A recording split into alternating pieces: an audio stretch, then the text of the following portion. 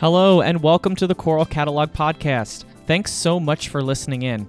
I hope that through this podcast, you can find choral repertoire that works for your high school and or middle school choruses.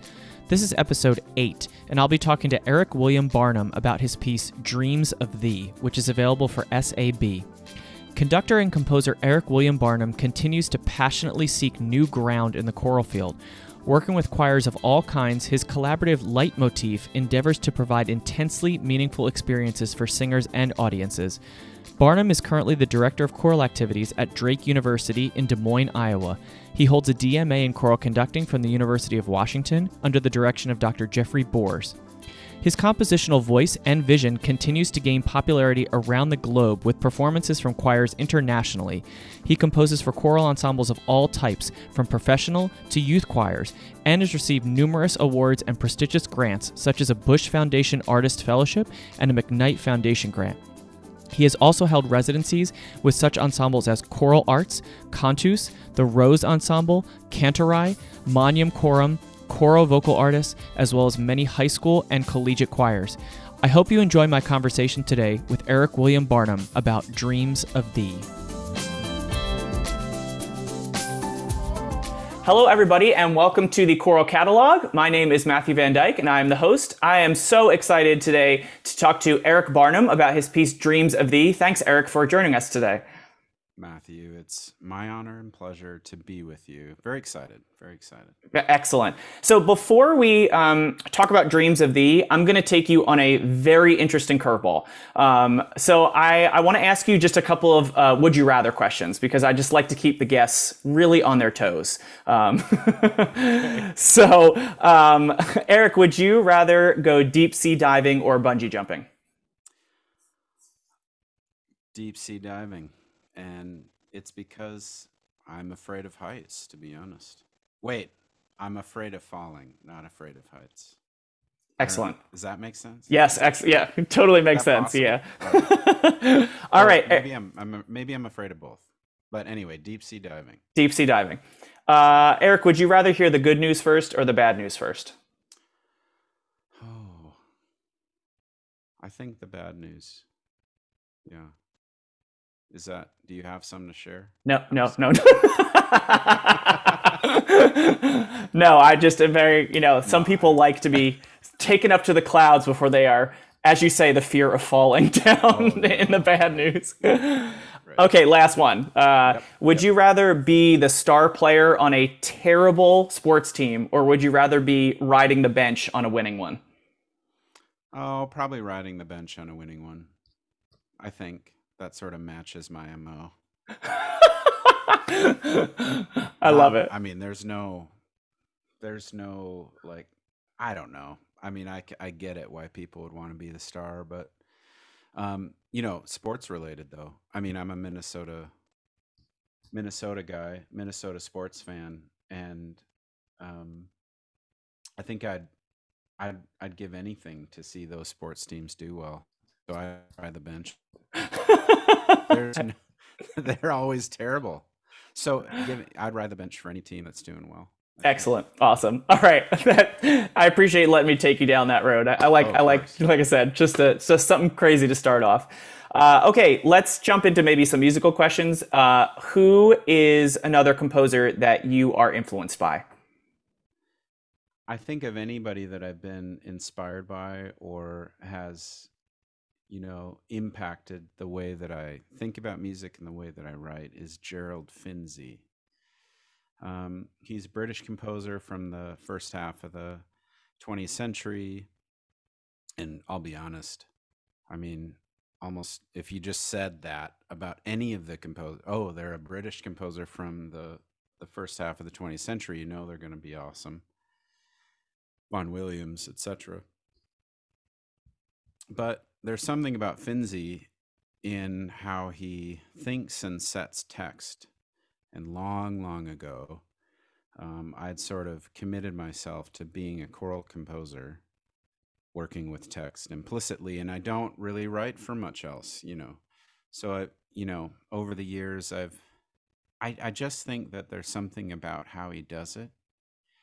but also how he articulates something that I also gravitate towards, which is longing and transience, or the idea of time and memory and stuff like those things. And I don't know. I mean, when you hear Finzi, um, there's a sense of otherness, and a little bit with Vaughan Williams. And I think maybe some of those things are because of what they experienced in the wars that were Hmm. going on at those times. But again, I mean, I've listened to enough Finzi over the years to be impacted by him and to fully trust what he was doing and how he was doing it, and letting it sort of invade my sense of how to do something, for how to set text to music. What is emphasized, what is de-emphasized, what is important, what is layered. I think a lot of composers, and I don't want to throw anybody under the bus, say that text is the most important part. But if you do their music, what evidence is there of that when it's just essentially a sonic landscape? Now, I've done that many times in my career, of where the text takes second place to the sound. And I think, to be honest, our culture craves that quite a bit. That the sound world is what we crave, not the meaning of the text, or the narrative element of the story of the poem, or the story of the text. But again, there are ways to do both. There are ways to bring singers and audiences on a journey. And I think Finzi, um, just his sense of melody and his sense of text setting are something that I have been influenced by quite a bit. But I will mention offhandedly one other one, and that is something I always like to mention, which is my influence of video game composers, particularly two. Nobuo Uematsu, who was the composer of every Final Fantasy game, starting with the Nintendo and on up. And then he quit, I think, I can't remember which one, maybe 10, 11, 12. I don't remember. But I mean, I will admit that I played my fair share of Final Fantasy in college and in high school. And I don't know, there just was something about what he was doing that was better than. And then when you do something like that, there's no way that it doesn't influence you in some way. And then second would be Jeremy Sewell, who has done all of the Elder Scrolls games. And the way that these two have influenced me, in partnership maybe with Finzi and, let's say, Vaughan Williams and some of those people, is that there's certain composers that can somehow capture landscape and or scene and atmosphere better than others. So I mean, if you can imagine being able to somehow close your eyes, hear a piece of music, and picture the place, that's something that I've been really influenced by. I do I would say more than half of my music has natural elements to it. Um, and part of the challenge with that is making the music sound like what the poem is talking about, you know? And so people that write video game music or music for movies, Thomas Newman being one of those people, for instance, they have a certain ability to write music that makes you think and feel what you're seeing, that makes you think and feel, let's say, a mountain scene or something like that, or a mountain town. And it makes you feel like it. It emphasizes the moment. And so if you could somehow partner those two ideas together, where you can say, okay, we have a poem of text, And so we have a melody that's setting the text appropriately and mixing in foundations of atmospheric elements from harmonies and rhythms and stuff like that. That is honestly what's influenced me as much as anything, any other types of music and composers. Fantastic. Thank you. I love Finzi as well. I like Finzi. I feel like Finzi is very daring in what he does, in the sense of that it's unconventional in some ways. And just as you were talking about composers in that beginning of the 20th century aspect, I enjoy. I have never sung a Finzi that I haven't loved, that I keep coming back to over and over again. And the standard is the My Spirit Sang All Day, but I feel like that's just the tip of the iceberg in a lot of scenarios. There's so much. Yeah, it's tip of the tip. Yeah. Although it gets challenging really fast. I mean, there are some Finzi. I mean, for those of you out there listening to this that want to look into Finzi, I mean, it gets pretty challenging pretty quick. There are accessible pieces, though, for just traditional SADP choirs. My Spirit Sang All Day is one of those. But even that has some vocal challenges. Definitely. Which are worth pursuing. But it does, I mean, some of his really great stuff is really great and also very hard. And I would even recommend look at some of his solo voice stuff as well. In my, when I was in undergrad, I did his Young Man's Exhortation, and it is just drop dead amazing. It's beautiful. Okay, I got one more question for you, and then we'll talk about Dreams of Thee. What is one piece of choral music that you can't live without? What is your desert island piece of choral music? One of them, I think, is another composer from that time period that we're going to probably do at Drake University this year, would be the Requiem by Herbert Howells. Howells is a composer, maybe that doesn't influence me per se, but as much, but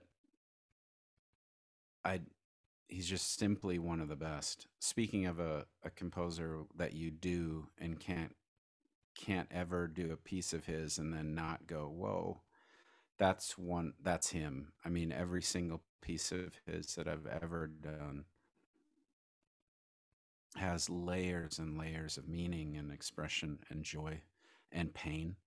And this one in particular, his Requiem, unaccompanied, is exactly that. It fulfills all those things. And his use of color and disharmony,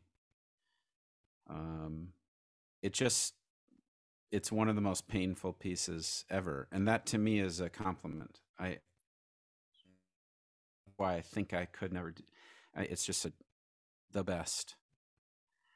But there is one above that, I think. And I think it is now. I think it is my favorite piece. I think it is. It is a piece called Little Tree by Steve Heitzig. I don't think many people know this. Maybe they do. I don't know what it is about this piece, but it just simply is one of the most poignantly moving pieces I've ever done. I've done it many, many times now. And it's for choir and harp, but the harp can easily be a piano. And it's by the famous poem Little Tree that, many other composers have said, Whitaker being one. But there's something that Heitzig did, I don't know, that just captured it's just, you capture the poem perfectly. I couldn't imagine it being any better. And the end is just unbelievable. And I learned a lesson as a composer and as a conductor from this piece. At the very end, the choir is singing Noel, Noel, Noel over and over again, as if echoing the Christmas spirit. And then it transitioned, that melody, the bell-like melody that the choir is singing, Noel, Noah, over and over again, then moves to the piano, and the choir hums a single pitch. And it is, I don't know why, it is like the most meaningful pitch ever sung to me. There's something about it when you start singing that, and the melody moves to the piano like a distant memory. It's exactly what it captures this, I think.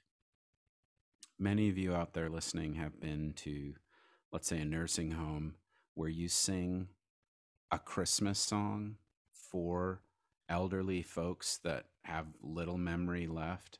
You sing some song that they sang when they were kids, and they instantly start weeping.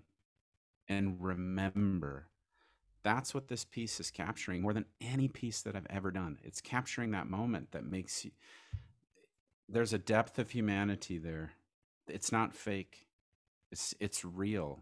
There's something magical, of course, about Christmas time that gets us to be emotional, but there's something more going on with this piece. I really, really recommend you look at this piece. It's called Little Tree by Steve Heitzig, Heizig, I think.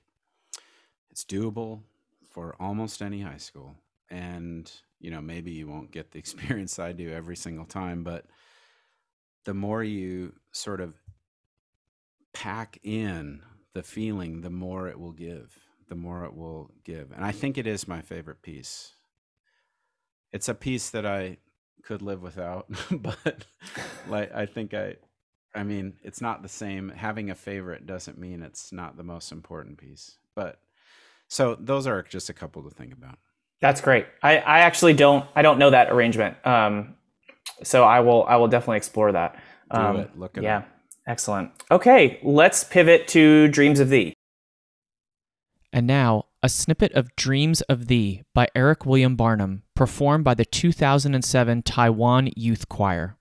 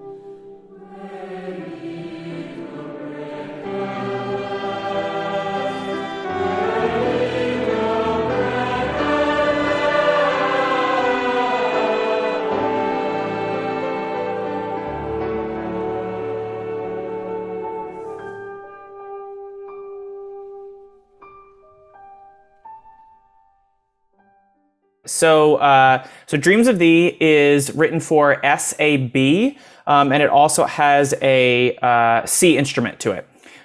So Eric, when did you write this piece, and who did you write it for? Was it a commission?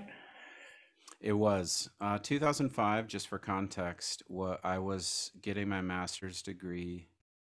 I think I was either just finishing or that spring, or finished. I can't remember, it's so long ago. This is 16 years ago. Wow.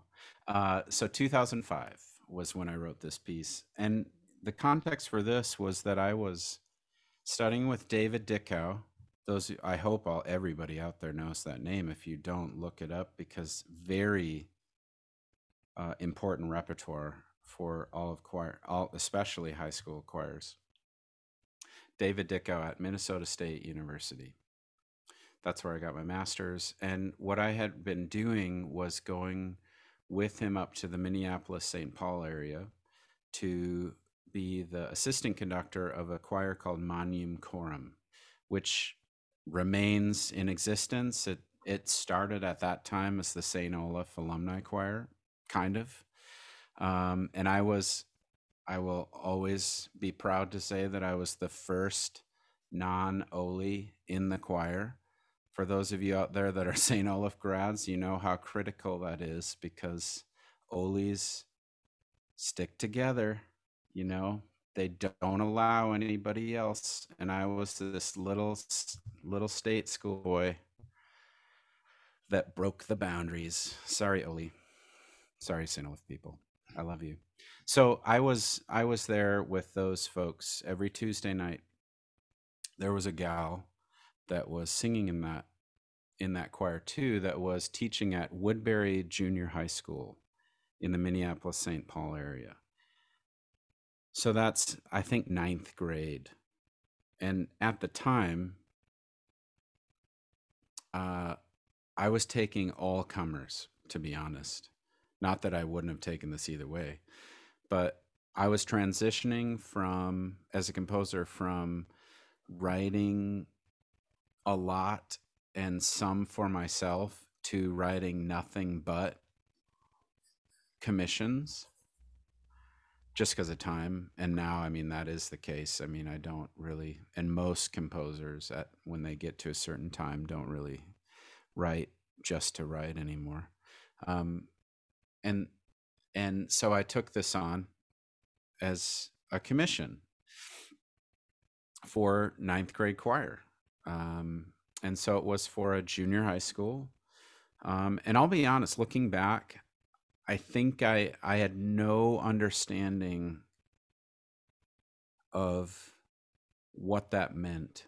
Now, if I were saying, okay, I'm writing an SAB piece, there's a whole bunch of things that I would think that I wasn't thinking then. Like, for instance, knowing the marketplace for SAB, trying to make sure that, boy, I hope this piece can find a way to not be like every other SAB piece out there. There's a lot of, I think, trite SAB music out there. What's funny about this piece is that I wasn't thinking that, which I think makes it more honest. This piece, a lot more I was just trying to write a good piece of music, period. And maybe that's it. That's why this piece has sort of stayed the test of time. Also at the time, I was developing this idea that has continued to now, which is I don't care too much about norms. So the concept of getting paid a certain amount of money and then writing a piece that fits that wasn't a part of my MO, and still isn't a part of my MO. So the context for this is it was a commission, and there were no holds barred. There were any text, any length. And so I was building this notion that if the poem allowed for it, it would be a 6.5 minute piece. It would be whatever It didn't have to be a 2-minute piece because it's ninth graders, you know. It could include an instrument. It could include weird poetry or good anything, as long as it was good. And so that's the background and context, that it was a friend from a choir that I was assistant conducting, wanting a good piece for her junior high program, and I was just taking anything I could and then wanting to write something good. So, when we think about commissioning, I feel like is such an enigma sometimes, and every composer is different in how they process it and what their parameters are and whatnot. So, when you received this commission, what were the parameters that you felt like, or at least were given for this choir, and how did your composition shape into those parameters? I think, if I can remember correctly, I try to make it so every time there are the least amount of parameters possible. But I think I knew that, look, I had been not only singing in choirs for a long time, but had also, now had gotten my master's degree, was in the middle of thinking about choirs, for a lot, thinking about vocal pedagogy for, now several years. And then also working with a composer that thought about those things. So the parameters that I self-implied and still do to this time are, I need to understand the voice, down to the point of, like, for instance, what vowel is the soprano singing on this particular note? Like, even things like that. Or in the case of, let's say, Dreams of Thee, for instance, baritone and tenor, or baritone, or, male voice, whoever, they are capable of singing what at what time. And so that my restrictions were, you'll see in this piece, the vocal lines are quite, the tessituras are small, in particular the bass tenor section. And my nightmare would be to try to put bassists singing like an open vowel on a D or something, like I was thinking, these are the parameters that I put for this piece. There were no parameters of length or even text. There was simply the parameters of pedagogy, to be honest. That was it. And I don't even think those were mentioned. I think those are just assumed that I would take that into consideration. The parameters were just, can you write a piece for my middle school choir? That was really it. And so I was just imposing my own on top of that. Sure. Great. So I think is that liberating for you to have those kind of, the vocal parameters obviously are existent, but is it liberating for you to have that freedom to write basically what you feel? It's a double-edged sword, I think, to be honest. There's a sense that if anything's possible, which, if you can understand what I mean, that opens up the door to even more of, potentially, the more decisions that you have to make, the more of a straitjacket you can possibly be in. Sure. So, I've done this enough now over the years that I kind of am okay with risk-taking. And I think when you take away parameters, there is a freedom there especially when the commissioner says, you can do literally whatever you want. And honestly, when they say that, what they mean is, we want you to do something that pushes you We just don't want another afternoon on a hill. We don't want that again. Okay, we want something. And I'll be honest, over the years, maybe 20 or 30 times now, the commissioner has given me that time and or that space to say, you know what, anything is possible. Now, the parameters within that, again, text isn't a part of that. What actually is a part of that is what is the choir capable of doing vocally. That's the only parameter in that sense. If it's a high school choir that has 40 30 singers in it, you can't, right, the open door doesn't include 8 part. It really doesn't. But what it could do is if you talk to people and they say, well, I've got a really awesome soprano section and a terrible tenor section, which is every choir on earth, I think. I'm just kidding.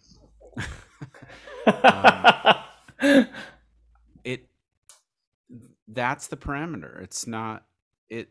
I mean, the other things that we think of aren't parameters. So if you're out there and thinking about commissioning someone, I mean, I think that us implying some sort of, well, I need it to be this poem and this length and blah, blah, blah. Now, that being said, composers often, conversely will say, you're paying me this amount and I will stop the piece at this time because I get this amount per minute. There are composers that don't do that. I'm being one, meaning the piece is done when the piece is done. I've gotten enough money to write, let's say, a 3-minute piece, and it ends up being 7. And the commissioner has to be okay with that in some sense, because that's what came out. That's the piece that happened. And Dreams of Thee is a perfect example of that. There's no way that I thought, what does this land at? 6.5 minutes. I mean, that's not a normal middle school piece. But that's what needed to happen for some reason to make the narrative work and the scope. And also it pushes the boundary. I think that's the other parameter that I set for myself, and that the commissioner, the openness of that you said, the freeing character. When you free yourself to an open landscape of composition, there's still boundaries to it. There's still cliff edges that you're not going to go over. Because the other thing that needs to happen is care and concern. So wanting to make a piece that is caring about that particular choir is also very important. So you're not going to write something that you could write something that they might not like right away, that will be hard and that they will fall in love with maybe later. But to write something that doesn't make any sense for them is meaningless and sort of mean, to be honest. But so many times, let me indict our community, the opposite happens. There's just something that is vacuous written, that is just full of nothing but candy. That's it. It's just candy. We've lost this sense of not just ugliness, but that ugly can be beauty, but this sense of storytelling and narrative, and that what we really want is a trip to the candy store. I mean, you can take that as far as you want. I'm trying to be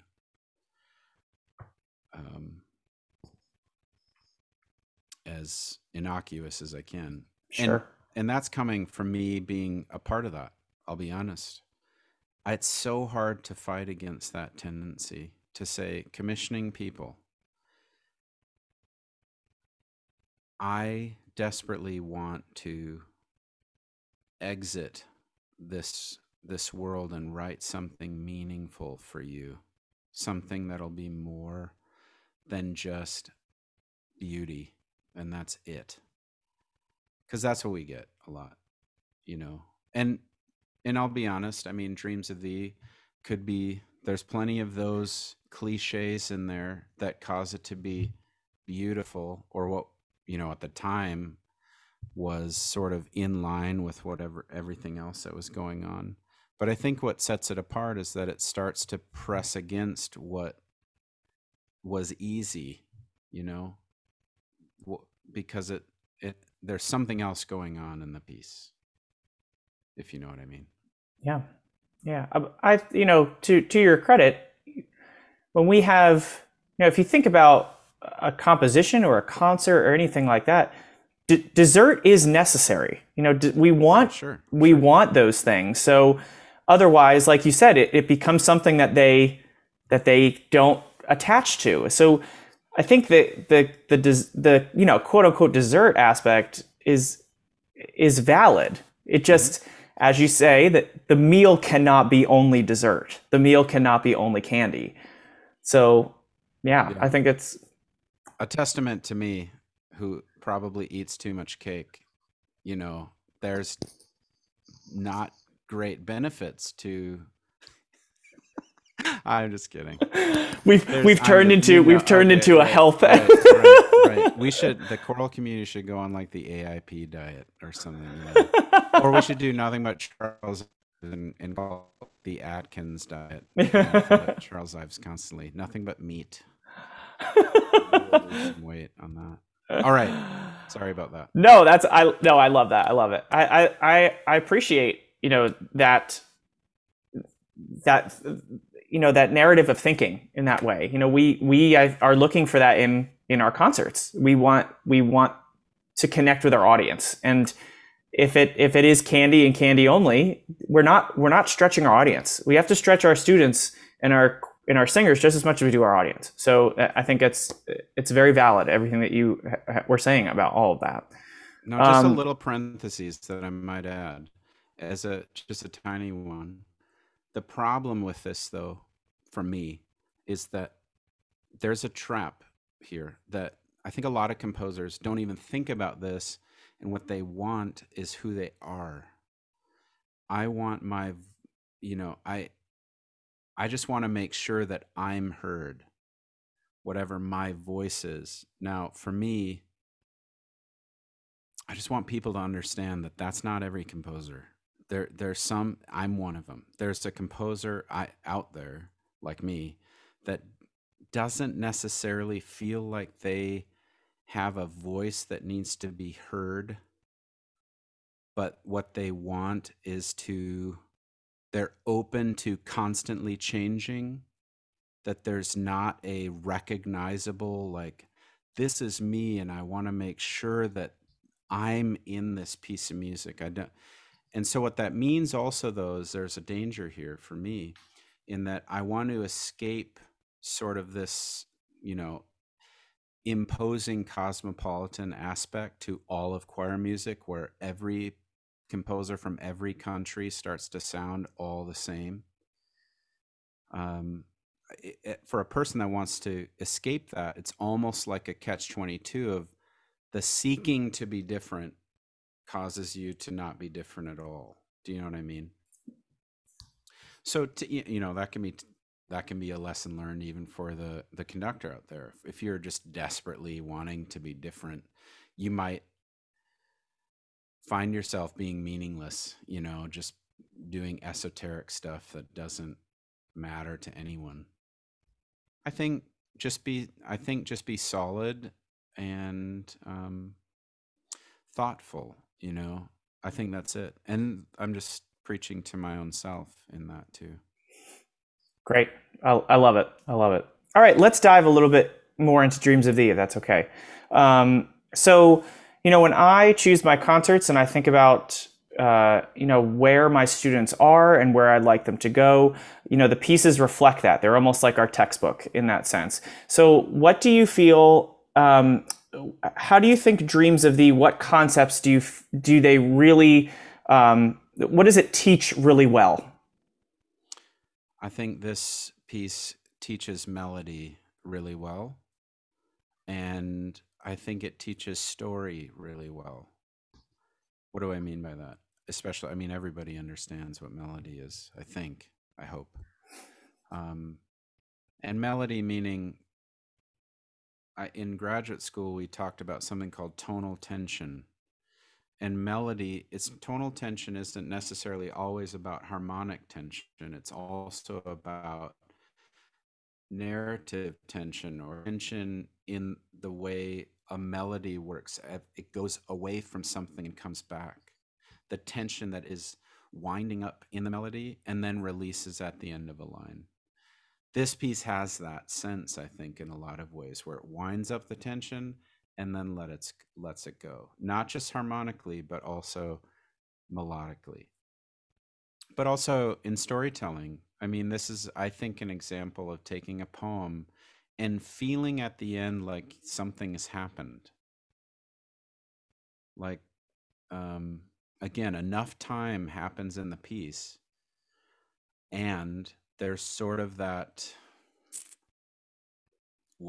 there's no better way to say it than a narrative arc that happens, where there's a building up, there's an exposition, there's a building up into some sort of climax, and then there is a cathartic release at the end that does occur with the response. And at the time, I mean, I've tried very hard not to be formulaic, but there is a sense that there is one thing that might be my voice, which is that I can't escape the concept of the narrative arc in my music. I mean, it's in almost in every single piece.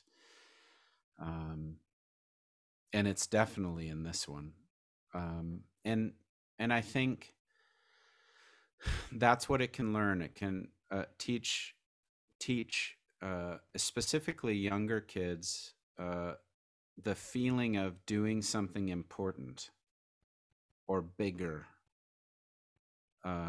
There's some sort of meat, either in terms of meaning, or I think it's just meaning. I don't think this piece is particularly hard to sing, but there's just meat to grab onto that make it feel like there's more going on. And I think part of that is just the narrative arc, the way that the piano interacts with the choir, the way the piano builds up what the choir is doing, and the way that whatever instrument that you're choosing to do interacts with the choir makes it sound like, wow, we're a ninth grade choir doing something really important on this piece. This piece means something. I might not know what it means, but it means something.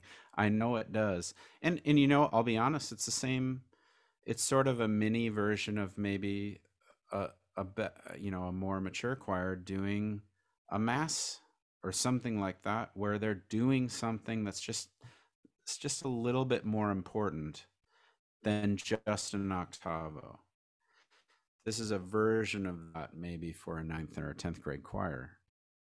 And I think consolidating from SATB to SAB also makes it more successful. And what they learn is success. To be honest, if we were to pick one more thing, is that they learn that a good piece doesn't have to always include every part under the sun, and that there's meat to be had in simplicity of parts.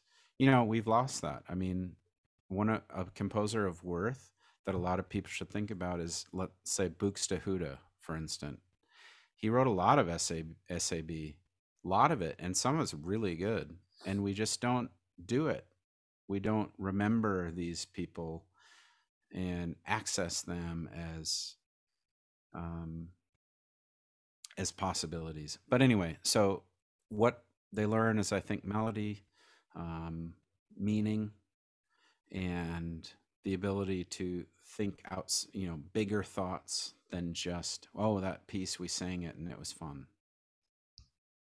Yeah, I agree wholeheartedly. This, throughout these episodes of the podcast, I'm whenever the piece is SAB, I'm looking for the depth. I'm looking for the maturity, because the students, regardless, and I say students as a general term, it could be youth choir, it could be, singers deserve to feel important regardless of their musical abilities at the time. They deserve to feel like there is significance in what they are singing, as opposed to we're doing this piece and they can, because singers are not stupid. They can there's a transparency of this piece is easy. Maybe it's because we can't do other things, that the road leads in many directions. So and that's particularly, and on a personal note, that's the reason why I think this piece is valid, because when I did this, in my first job, I had a 9th grade chorus, and this was the piece that I went to because I had, I think it was 11 guys, and 3 of them could not match pitch. So I went to this one because it felt meaningful. It felt like something that was different than maybe what they're used to singing. And so there's validity in so much of what you said, and I wanted to just echo that. So let me kind of move on and see, when we teach this to our ensembles, whatever they might be, and I say this every episode, that every ensemble is different. Every ensemble, every singer has a different ability level and every preconceived notion and et cetera, et cetera. But where do you start with this piece? What's the first thing that you do so that students attach to it? Sure. I would do, as a conductor, I would do what I often do, which is I gravitate towards making things efficient. So I would do things that are repeating in character, or that are repeating in many ways. And that is right away. In this piece, I would just have everybody sing the opening line together. Everyone. It returns a number of times. And it returns in a variety of ways a number of times. And if everybody learns the solo line, by the way, or soli, however you want to do it, but that also, when you do that, by the way, it's also efficient, because then you don't have to teach all these wannabe soprano soloists. They already know it. And then you could get out of drama in your choir by assigning several to it instead of just, okay, anyway. I'm always reducing drama. You also don't have to think about, if you are doing a solo or you're doing auditions for this, they all know it already. Yeah, you don't have to say, go home and learn it. You've knocked, the efficiency is exactly what I would agree wholeheartedly. Yeah. And it like I said, it comes back. So, when it comes back, halfway through the piece, it returns back to a sort of a harmonic version of the main line, and even the basses have it's sort of a version of it. So even if they're terrible readers, they will instinctively gravitate towards the right notes. In many ways, this is, I hope, written in such a way that, I don't know, it's almost like, what do you call that when your pop singers do it and they're off key and then it makes them auto-tune. There's some pieces, choral pieces out there, that sort of make you do that instinctively make you gravitate towards the right pitches. And in some cases, I think this piece does that because of just the repeating character over and over again. Certain things kind of are around. It doesn't modulate very much. There's definitely strength in the tonic and dominant everywhere, and so it just keeps coming back, even though it sounds a lot harder than it is. It's not maneuvering around very much. So again, if you're teaching this piece, I would just locate the 2 places that are just repeating, and then there is a B section. So just picking out the opening A section. Everybody learns the opening line. Everybody does it together. Everybody learns it all the way through the first 3 pages. I would skip the next couple pages and then start maybe, on, middle of the page when the sort of the B section hits, and then everybody learns the soprano line, and then you can sort of filter, almost like coming off of that. So everybody learns a certain line and then finds their own afterwards. That's generally the way I do some things like this when you want to do something quick, or you want everybody to get context. It's just everybody sings some part. The other thing is, folks, I think, and I want to reiterate this for myself too, is that, you know, some of these basses, or vice versa. I mean, you could have sopranos and altos singing the bass line. This is good for them to do, even if they don't know what they're doing. Even if they don't know what they're doing. This is what I'm known for, is sort of talking about anti-fragility a lot. This is an example of how to make your choir anti-fragile, is to put them in this circumstance where a bass who might know very little has to sing with the sopranos, is looking at the piece, doesn't know what they're doing, but it's happening in real time. That will help. There's so many good things happening in that moment. So again, it's efficient and it's useful, but it'll help you learn the piece quicker. And I think it will also help you understand the piece more, because everybody's sort of gravitating communally to what's important. Yeah, I think also, if I can add just one more thing, that this is a great opportunity to teach form.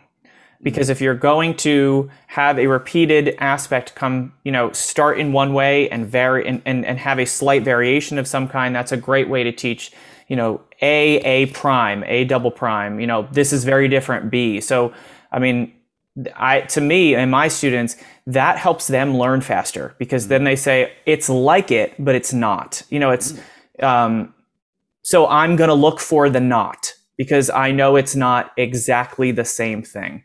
And when I know B, or if I was that baritone that was looking at the music and you told me this is B, it is not A, that right. My eye and my ear doesn't need to know anything else besides it's not what we just did. Something is different and I'm going to figure it out. So it encourages that. And I think in that anti-fragility, as you were talking about, that it requires something of them to find what is different.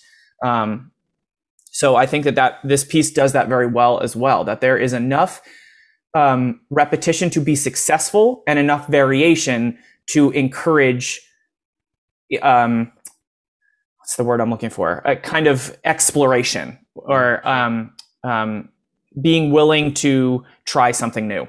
Yeah. Great. Awesome. In the times that you have done this piece, maybe with ensembles or over the times that you've gotten feedback back from directors, what are some kind of teaching tips and tricks that you've picked up over the years that have made this piece more efficient in the learning process, or made this piece connect with the students? Well, that's a good question. I'm not even sure I know how to answer that. What comes to mind is a couple things. One, I don't think you might be asking this, but one of the things is choosing, I think, this isn't exactly answering, but choosing the right instrument to partner with the choir does add or subtract to this piece. It's written for C instrument. There's some out there, okay? I'll just say this I wrote this specifically for oboe. That's the plan was that, but I also know that oboe is not, everybody's cup of tea, but also if you don't have a good oboist, it could literally ruin the piece. It's true. Violin has been used most of the time, I think, for this, but probably the best instrument I've ever heard do this was soprano sax. It's just so I just want to open this up to those you could choose an instrument that really, the instrument can really play a role in the success of this piece. The instrument has a lot to do with the drama of this piece. And also, if the instrumentalist is really good, it will instinctively make the choir better. Or not instinctively, it'll automatically make the choir better.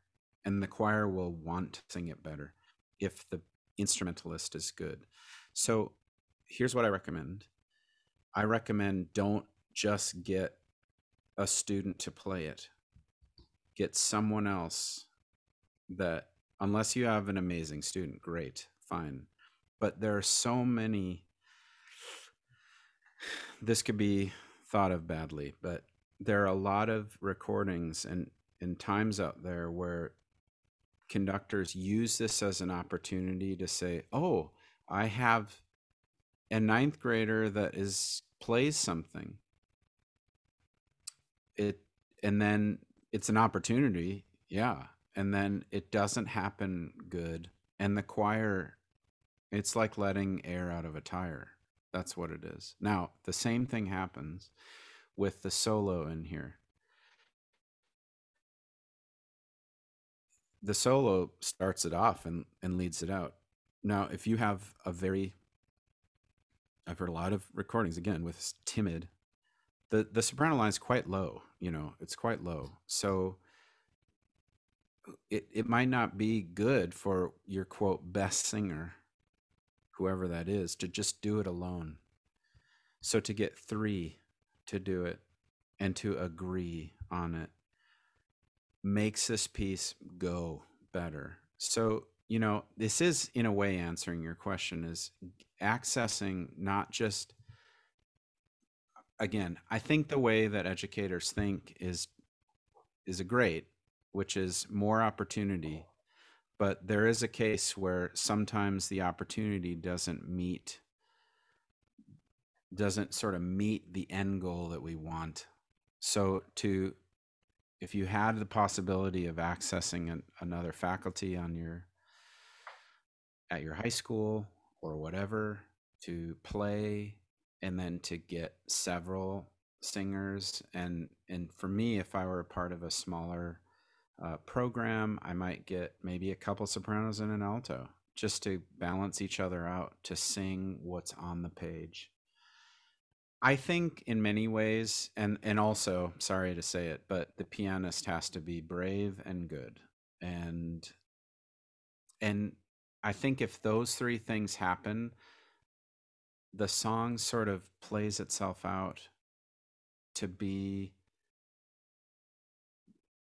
what it needs to be. I know that you asked about teaching tips and tricks, but I think those are the tips that I would give, is to find those ancillary parts are what makes this piece go the best.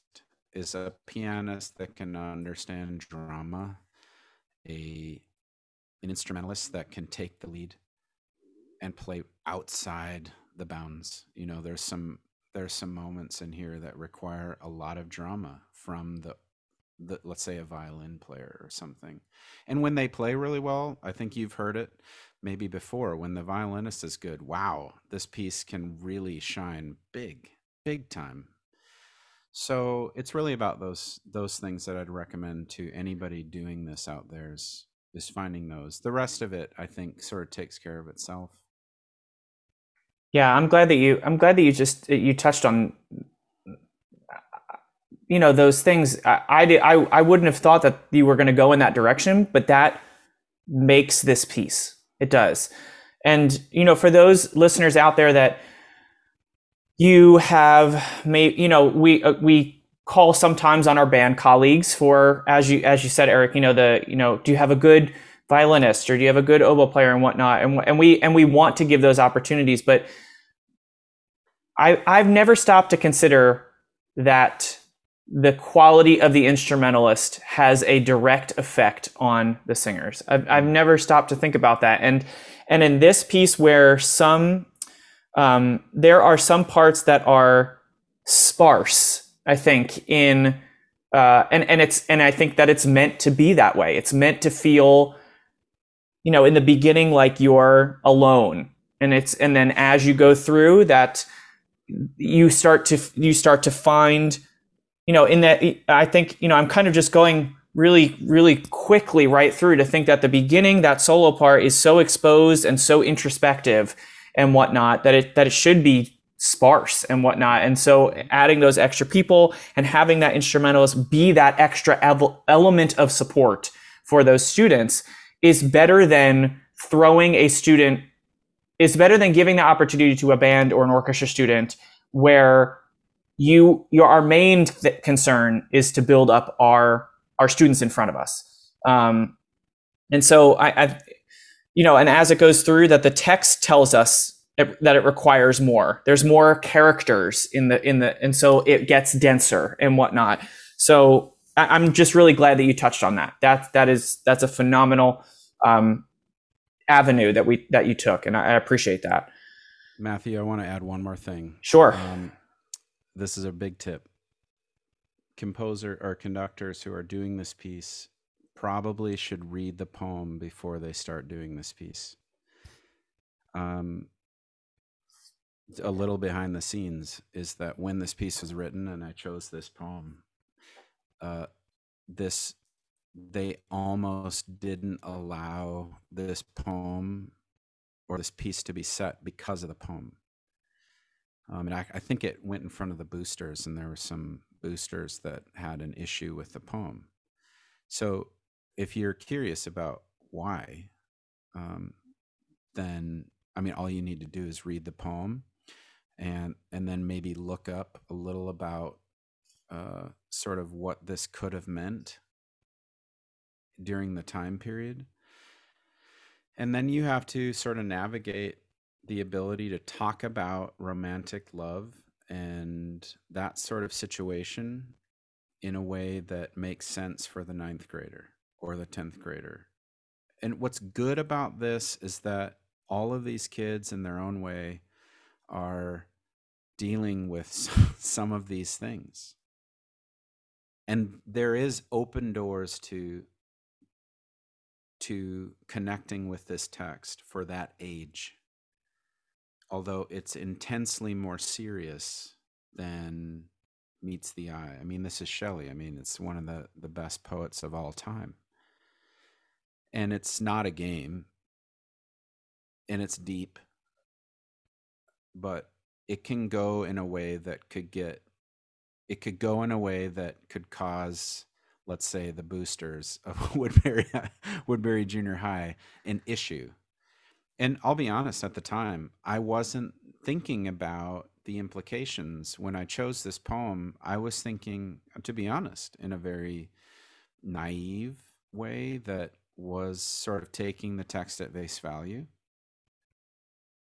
But when the text talks about dying, fainting, and failing, there are other implications there to the time period that we don't attach those things to. And it's just possible that you need to be able to really steer the choir towards what you need them to get out of this piece and out of the text.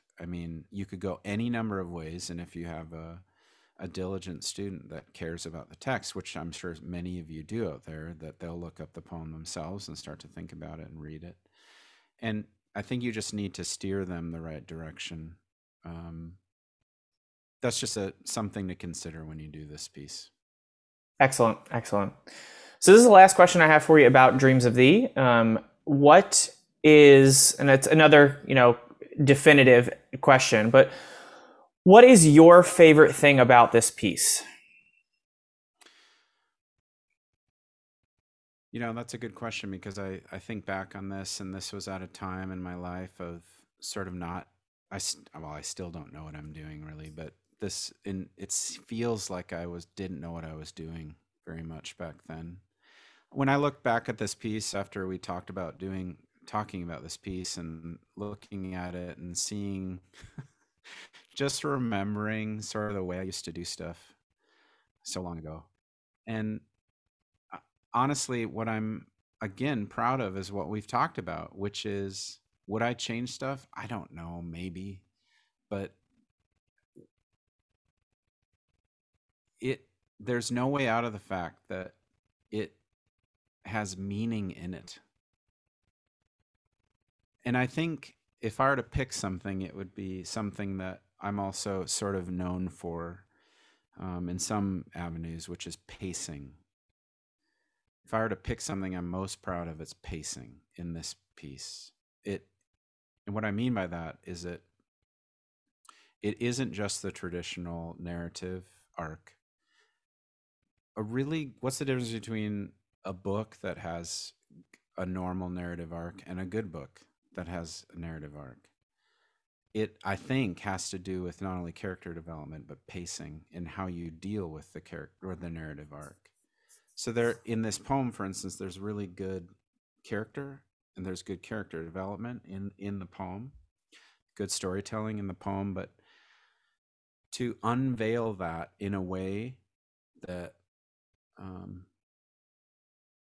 sort of brings two-dimensional into three-dimensional and the black and white into color, and does it in such a way that exacerbates the feeling of arc, the feeling of climax, the feeling of catharsis, the feeling of exposition. I think that's what I was toying around with back then, and I think this piece has that. It's long, but it doesn't feel long. I mean, it feels enough. And maybe that's something I'm proud of, and what I like about this piece is that it's not a rare feeling, but I don't know if you all know what I mean, where you end a piece and it just feels enough. It just feels like that's it. It's good. There's nothing, it's enough. So I think that has that quality to the piece that I enjoy. Great. Phenomenal. Well, as we wrap up for today, I just have two more questions, and they're really about you and the future. So, what exciting projects are on the horizon for you? Every year I'm trying to drum up work. I mean, we're all living in I guess I was going to say post-COVID, which we're not. It's still post is, I guess we thought we were, and now we're not. We're never going to be living in a post-COVID world. No, but I think many composers, I mean, the good news for me is that my main project is Drake University, and being the director of choral activities there, and it's just I think Drake is an exciting place to be. Incidentally, we try to draw people from all over the United States. So if you're interested, look up Drake University. It's, I think, a very exciting place to be right now. But as far as composing goes, I mean, I've got some things on tap. Every year I try to work with a number of choirs of any type. I don't really restrict anything, and right now on the plate are a university called Heidelberg University, and 3 high schools. A couple of them are local, and 1 international choir, and another community choir in the Twin Cities area. But I'll be honest, I mean, the way that it's looking now, I mean, I'm just also trying to drum up work. So if anybody out there is interested in collaborating on something new, I mean, give me a look. I will do what I've always done, which is try to write something meaningful for your ensemble, your specific one. So I'm excited for what I'm doing, but also thinking about far off.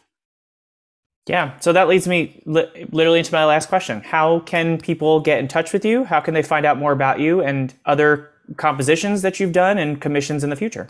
Sure. Lots and lots of ways. The main way is you could just go to ericwilliambarnum.com.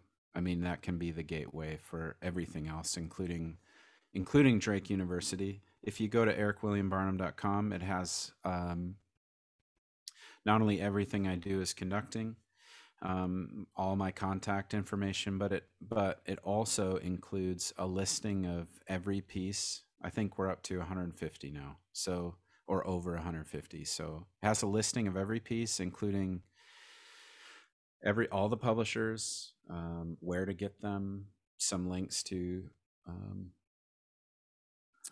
perusal scores, and they're all separated as well into not only difficulty levels, but there are some also what I've called annotated things. Like, so every piece about water, if you want a certain piece about water, there's a listing of here's the water pieces, or here's the light and night pieces, or whatever. So ericwilliambarnum.com is the main way. And those obviously link to all the social media stuff that I'm not good at all. But and you can email me. There's links to emails through that website. So I just would guide you there. Great, wonderful. Well, Eric, I just want to take an opportunity and thank you for talking to me today and letting us peer into the mind of the composer and to hear more about Dreams of Thee. You know, when I did this as a beginning teacher, it really sat with me well, and it has kind of resonated with me for a long time. And you know, and I think it has for a lot of our listeners too. You know, when we ask each other on the Facebook forums and whatnot, you know, I need this kind of thing. That Dreams of Thee tends to pop up so many times because I think it's had a lasting impact on not only the conductor but their students. You know, and maybe even down the line, you know, when that student becomes the conductor, I think it will resonate as well. So I want to take just an opportunity to thank you for you know, writing it and taking time to talk to me today about it. Matthew, I'm so grateful to be on, and I'll say this publicly. I mean, I am humbled by everyone that does any piece of mine. You have a million choices to do these days, a million directions you can go. For anybody that's purchased or performed any of my stuff, I'm humbled and grateful. Thank you. Thanks so much for listening to the Choral Catalog, and I hope you enjoyed my conversation with Eric William Barnum. Please make an effort to explore more of Dreams of Thee and Eric's other compositions to see if any can fit into your programs or curriculums. While you're here, take a second to hit that subscribe button and follow the Choral Catalog so you don't miss out on any future episodes. Let me know what you thought of the show too by writing a review. And most importantly, share this resource with other choral directors and choral lovers. We work better when we work together. Again, thanks so much for listening, and I'll see you on the next episode of the Choral Catalog.